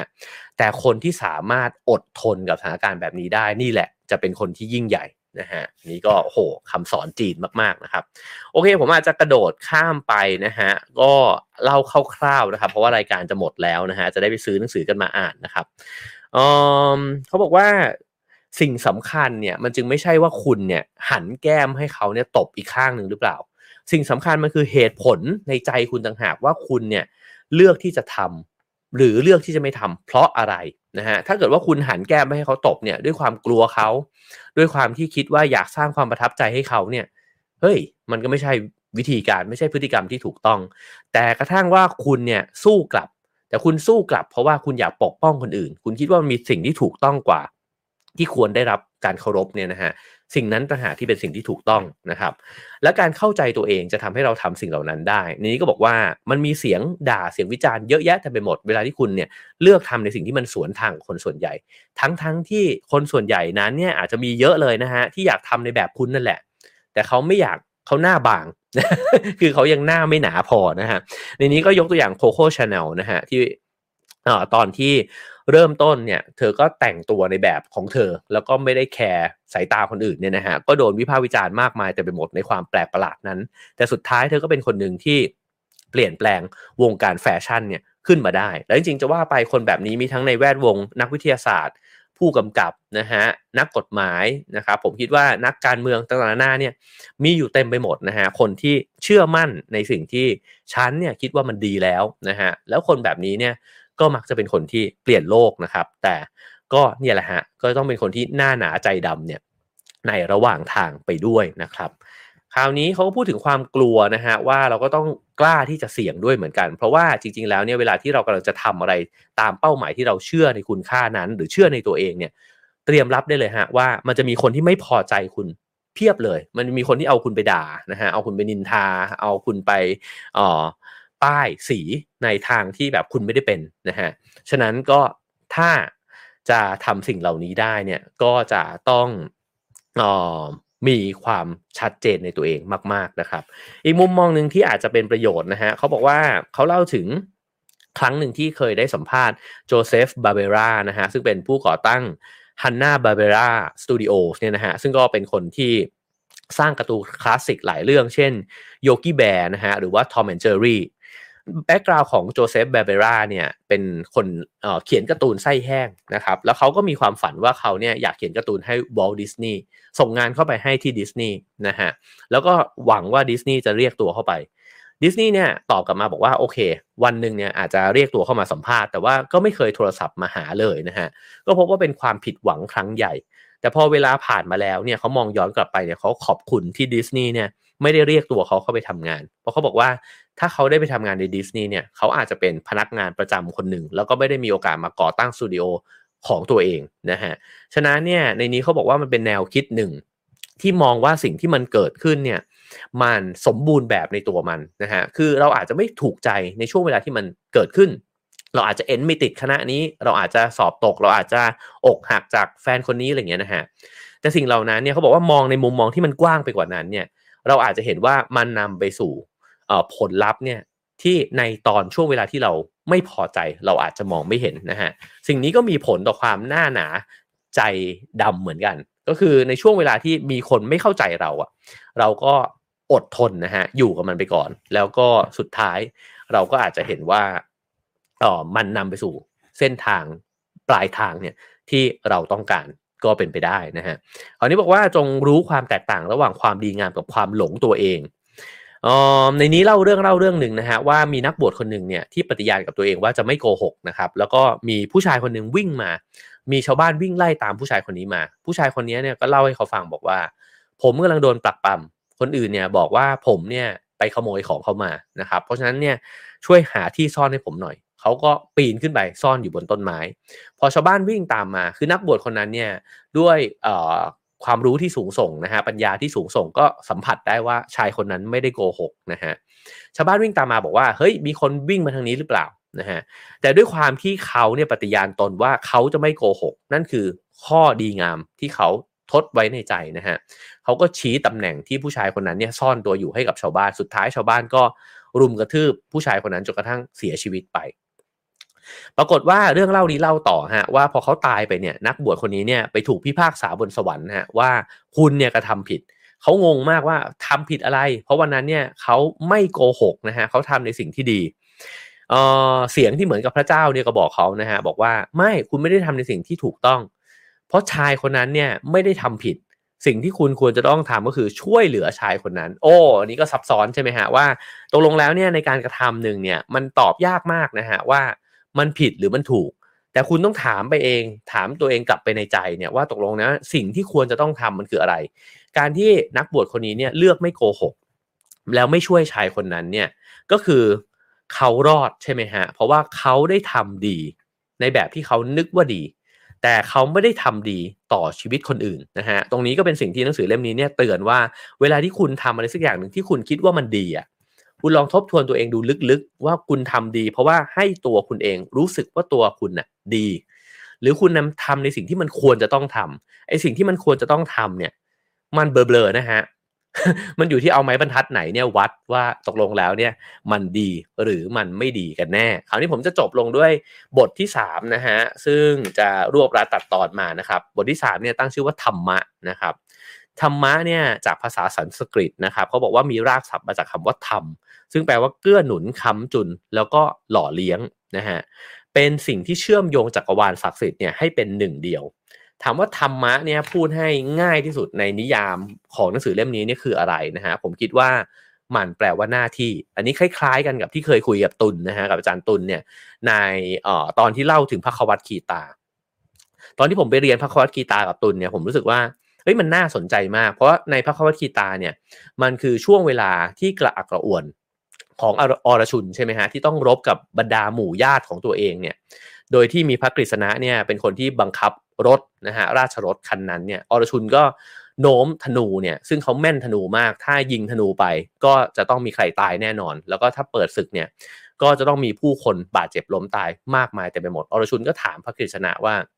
เฮ้ยฆ่ารบไม่ได้หรอกนี่มันญาติกันทั้งนั้นเลยทำไมจะต้องมีการบาดเจ็บล้มตายนะฮะพระกฤษณะเนี่ยก็ตอบว่าท่านเนี่ยก็อยู่ในวรรณกษัตริย์นะถ้าเกิดว่าอยู่ในหน้าที่นี้แล้วเนี่ยหน้าที่ของนักรบก็คือการรบนะฮะแล้วก็ในการรบนั้นเนี่ยถ้าทำไปด้วยจิตใจนะฮะที่มีจิตวิญญาณที่สูงส่งเนี่ยแล้วก็บริสุทธิ์เนี่ยมันก็จะไม่ได้ขุ่นหมองเนี่ยนะฮะจากการที่ไปฆ่าฟันกันคือตรงนี้เนี่ยโอ้โหคุยกันได้ยาวในคลาสเรียนนี่คือคุยกันยาวมากว่าตกลงแล้วเนี่ยการฆ่าเนี่ยมันต้องคิดกับมันยังไงกันแน่แล้วมันมีหน้าที่นี้เนี่ยอยู่เนี่ยจะต้องทำยังไงนะครับแต่ธรรมะในนิยามนี้เนี่ยคือว่าหน้าที่ที่คนคนนั้นเนี่ยจะต้องทำในตอนนั้นเพราะว่าถ้าเราเอาความบริสุทธิ์ผุดผ่องเนี่ยมาตัดสินนะฮะผมก็คิดว่าทุกๆคนเนี่ยมันก็สามารถถูกตราหน้าว่าเป็นคนชั่วเนี่ยด้วยกันทั้งสิ้นนะฮะเป็นคนบาปด้วยกันทั้งสิ้นแต่ถามว่าในบางสถานการณ์เนี่ยมันเลือกไม่ได้จริงๆมันไปทางไหนก็บาปอะนะครับไม่สู้ก็เหมือนกับผิดบาปต่อวงตระกูลของตัวเองนะฮะหรือว่าทำให้ประเทศตัวเองเนี่ยอาจจะต้องสูญสิ้นลงนะครับฝ่ายศัตรูก็มายึดเราได้อะไรแบบนี้เพราะโลกจริงๆมันเป็นแบบนั้นใช่ไหมฮะโลกจริงๆมันไม่ได้ขาวจัดดำจัดขนาดนั้นนะครับฉะนั้นหนังสือเล่มนี้เนี่ยพูดถึงสิ่งนี้ว่าอะไรนะฮะเขาก็บอกว่า มันก็คือหน้าที่นั่นเองนะฮะที่เวลาที่เราจะต้องเชื่อในความถูกต้องในใจเราแล้วปฏิบัติตามสิ่งนั้นเนี่ยไปแล้วแต่ละคนเนี่ยมันมีหน้าที่ที่แตกต่างกันอืมเช่นพนักงานคนหนึ่งเนี่ยค้นเจอในนี้มีตัวอย่างนะฮะเป็นเรื่องจริงเลยว่าเจอว่าลูกชายของเจ้าของบริษัทเนี่ยโกงบัญชีนะครับแล้วก็ขโมยเงินไปจากบริษัทเลยนะฮะแต่ว่าเจ้าของบริษัทเนี่ยเป็นแม่ของลูกชาย2คนนี้นะฮะเธอจะบอกยังไงดีถ้าเธอปฏิบัติหน้าที่ถูกต้องก็คือไปบอกแม่นะครับมีโอกาสถูกไล่ออกเพราะว่าแม่อาจจะกลบความผิดของลูกชายใช่ไหมฮะแล้วก็บอกว่าเฮ้ยคุณปักปรำลูกชายฉันงั้นเธอออกไปเลยสุดท้ายเนี่ยพนักงานคนนี้ตัดสินใจบอกเจ้าของบริษัทสิ่งที่เจ้าของบริษัททำเนี่ยก็คือไล่ลูกตัวเองออกฮะในนี้เนี่ยเขายกตัวอย่างนี้ขึ้นมาเพื่อที่จะบอกว่า2คนนี้ปฏิบัติตามหน้าที่ของตัวเองนะครับก็คือพนักงานปฏิบัติถูกต้องแล้วนะฮะเพราะว่านี่คือสิ่งที่ถูกเมื่อใครสักคนมาโกงเงินบริษัทต้องบอกนะฮะไม่ว่าจะเป็นลูกของเจ้าของบริษัทหรือเปล่าก็ตามไอ้ตัวเจ้าของบริษัทก็ทำถูกต้องในหน้าที่แม่นั่นก็คือว่าไล่ลูกออกไปถ้าเกิดว่าบอกว่าแม่ต้องใจดีต่อลูกนะฮะก็ต้องไม่ลงโทษลูกแต่นี้ก็คือหนังสือเล่มนี้บอกว่าถูกต้องแล้วต้องทำแบบนั้นแหละนะครับ เพราะฉะนั้นเนี่ยในนี้เขาบอกว่ามันก็มีนะฮะในสภาวะที่เราเหมือนอรชุนเนี่ยก็คือว่าเรากระอักกระอ่วนเนี่ย ไม่รู้ว่าเราจะต้องทำยังไงกันแน่ในสถานการณ์นั้นนะครับดื่มน้ำนิดนึงลองดูตัวอย่างนี้นะฮะ เขายกตัวอย่างว่ามีวิศวกรคนหนึ่งเนี่ยถูกบริษัทเนี่ยบอกให้ไปรับผิดชอบโครงการที่สเปนเป็นเวลา3 ถึง 6 เดือนนะฮะเขาก็บอกว่าเขาไม่อยากไปเลยแล้วก็โทรมาปรึกษากับผู้เขียนเนี่ยบอกว่าจะไปบอกหัวหน้าเขายังไงดีว่าไม่อยากไปนะฮะเพราะก็ไม่อยากห่างแฟนตัวเองเนี่ยไปนานถึง6 เดือนผู้เขียนเนี่ยเขาก็ถามบอกว่าไอ้โครงการเนี้ยมันเป็นโครงการของคุณใช่ไหมเขาบอกใช่ทำมา2 ปีแล้วนะฮะแล้วเขาเนี่ยส่งคนอื่นแทนไปได้ไหมนะฮะวิศวกรคนนั้นเนี่ยเขาบอกว่าไม่ได้อะโครงการนี้มันเป็นโครงการที่ผมรับผิดชอบอยู่ผมคงจะต้องไปดูเขาบอกว่าถ้าอย่างนั้นคุณตัดสินใจง่ายเลยนี่มันคือหน้าที่ของคุณนะฮะแล้วในฐานะลูกจ้างบริษัทเนี่ยนี่คือธรรมะของคุณคุณต้องไปปฏิบัตินะครับแล้วก็ฉะนั้นเดินไปบอกหัวหน้าคุณเลยว่าผมจะรับผิดชอบในงานที่ผมจะต้องทำนะฮะแล้วก็จะไปอยู่ที่สเปนเนี่ยนานจนกระทั่งไอ้เจ้าโครงการนี้มันตั้งต้นขึ้นมาได้ส่วนเรื่องแฟนของคุณเนี่ยคุณก็ทำหน้าที่ด้วยการที่ชวนเธอเนี่ยไปเจอคุณบ้างที่สเปนนั่นแหละเป็นสิ่งที่ควรจะต้องทำ อันนี้ก็เป็นเรื่องหน้าที่นะฮะความซับซ้อนคือว่าหน้าที่ในชีวิตคนเราเนี่ยมันมีหลายหน้าที่และหลายหน้าที่มันจะมักจะตีกันใช่ไหมฮะเพราะฉะนั้นเนี่ยเขาก็บอกว่าคุณต้องทบทวนภายในใจของตัวคุณเองมันจึงต้องใช้ศาสตร์หน้าหนาใจดำนี่แหละเพราะมันไม่มีใครได้จากคุณไปทุกอย่างใช่ไหมฮะมันจะมีบางคนได้ในสิ่งที่คุณคิดว่าชั่งน้ำหนักแล้วอะมันคือหน้าที่ที่ควรจะต้องกระทำมากที่สุดในตอนนี้แต่ถ้ากลับกันฮะผมแต่งเรื่องต่อจากเขาแล้วกันถ้าแฟนเขาป่วยล่ะเขาควรจะรับหน้าที่ไหนไม่แน่ฮะถ้าเป็นผมอาจจะบอกว่าเฮ้ยหน้าที่ที่มันควรจะต้องทำก็คือดูแลแฟนก่อนแล้วกลับไปบอกหัวหน้าบอกว่ายังวะอาจจะต้องช่วยหาคนมารับผิดชอบไปก่อนนะฮะอันนี้ก็แล้วแต่ละคนอาจจะตอบสิ่งเหล่านี้ได้แตกต่างกันแต่ว่านี่แหละฮะที่เขาบอกว่าต้องอาศัยศาสตร์หน้าหนาใจดำเพราะว่าคำตอบของคุณรู้ดีที่สุดแล้วคุณรู้ฮะว่าด้านในของคุณเนี่ยมันตัดสินมาแล้วจากสิ่งที่คุณได้ชั่งน้ำหนักแล้วก็มีคุณค่ากับคุณเพราะฉะนั้นเนี่ยมันจะต้องมีคนไม่ชอบการตัดสินใจของคุณอยู่แล้วนะฮะแต่ทำไงได้อะนี่มันชีวิตนะฮะเพราะฉะนั้นก็ถ้าเราได้มีวิธีการในการตัดสินใจสิ่งเหล่านี้นะครับเราจะกระทำไปด้วยหัวใจที่มันเบานะฮะเขาก็บอกว่าตัวเขาเองก็เหมือนกันเขาเคยเป็นตัวแทนของในสหรัฐอเมริกาเนี่ยต้องเดินทางไปที่ไต้หวันนะฮะเพื่อที่จะไปบอกกับบริษัทที่ไต้หวันเนี่ยว่าคุณทำยอดเนี่ยได้ห่วยแตกมากแล้วก็ฉันเนี่ยจะมาเพื่อช่วยเหลือคุณนะฮะเขาก็ใช้วิธีคิดอยู่นานเลยว่าพูดยังไงดีให้ไม่ผิดใจกันให้เขาเนี่ยยังรู้สึกดีกับตัวเขาเองอยู่นะฮะสุดท้ายเนี่ยก็กลับมาที่คำถามเนี้ยนะฮะว่าธรรมะในสถานการณ์นี้คืออะไรหน้าที่ที่ฉันจะต้องทำอ่ะมันคืออะไรเขาก็ได้คำตอบฮะว่าหน้าที่เขาก็คือต้องเปิดเผยข้อมูลอย่างตรงไปตรงมาพูดคุยกันอย่างเปิดอก เพื่อที่จะให้บริษัทที่ไต้หวันเนี่ยพัฒนาตัวเองนะฮะแล้วก็ทำยอดเนี่ยให้มันได้มากขึ้นแล้วไปด้วยเจตนาของการที่ฉันเนี่ยต้องการรู้ปัญหาแล้วอยากจะให้ความช่วยเหลือฉะนั้นถ้าไปด้วยเจตนานี้แล้วเนี่ยธรรมะก็คือว่าทำมันอย่างตรงไปตรงมาแล้วคำพูดที่ออกมามันจะออกมาจากใจคือไม่ต้องประดิษฐ์อะไรเลยฮะคือในเมื่อเข้าใจตัวเองแล้วเนี่ยทำไปตามธรรมะธรรมะเนี่ยตีความได้อีกแบบหนึ่งก็คือว่าธรรมชาตินะฮะ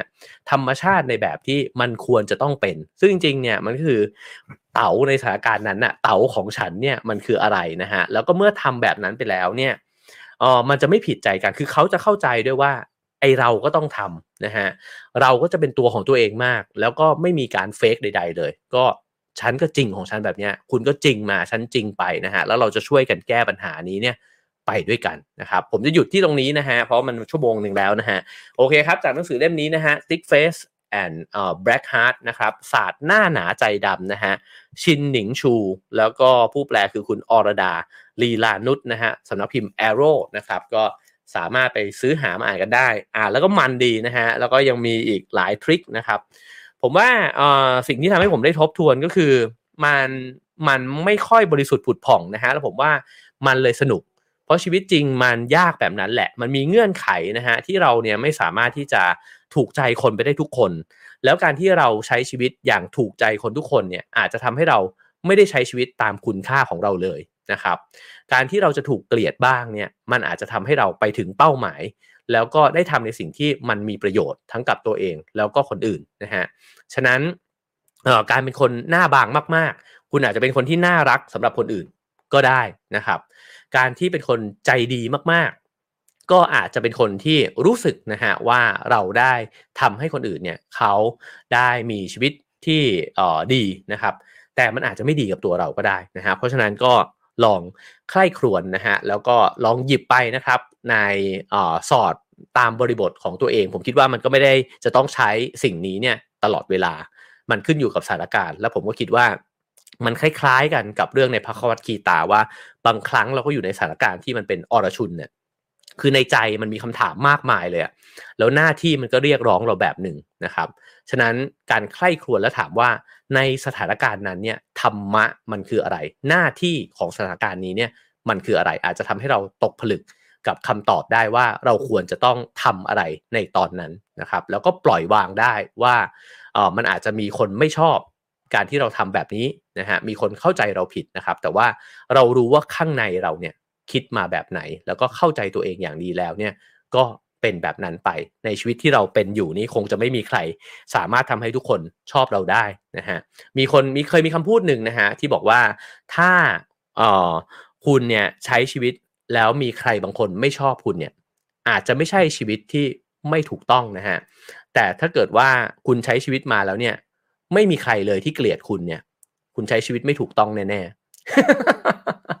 นะฮะในความหมายก็คือว่านั่นแปลว่าคุณไม่ได้ใช้ชีวิตในแบบที่คุณอยากใช้เลยนั่นเองนะฮะโอเคครับทั้งหมดนั้นคือ Have a nice day ในวันนี้นะฮะเดี๋ยวไปต่อกันใน Clubhouse นะครับก็เช่นเคยครับฝากกดไลค์กดแชร์กด Subscribe นะครับแล้วก็สนับสนุนรายการของเราได้ตามเบอร์บัญชีแล้วก็ QR Code ที่ปรากฏอยู่บนหน้าจอนะฮะขอบคุณทุกการสนับสนุนเลยนะครับแล้วก็ขอบคุณสปอนเซอร์ของเราด้วยนะฮะขอบคุณเท่าแก่น้อยนะครับใช้ชีวิตให้มีรสชาติถ้าสาหร่ายต้องเท่าแก่น้อยนะครับขอบคุณเท่าแก่น้อยที่สนับสนุน Have a nice day นะครับเดี๋ยวเราไปคุยกันต่อใน Clubhouse นะครับวันนี้น่าจะสนุกนะฮะโอเคครับพรุ่งนี้เจอกัน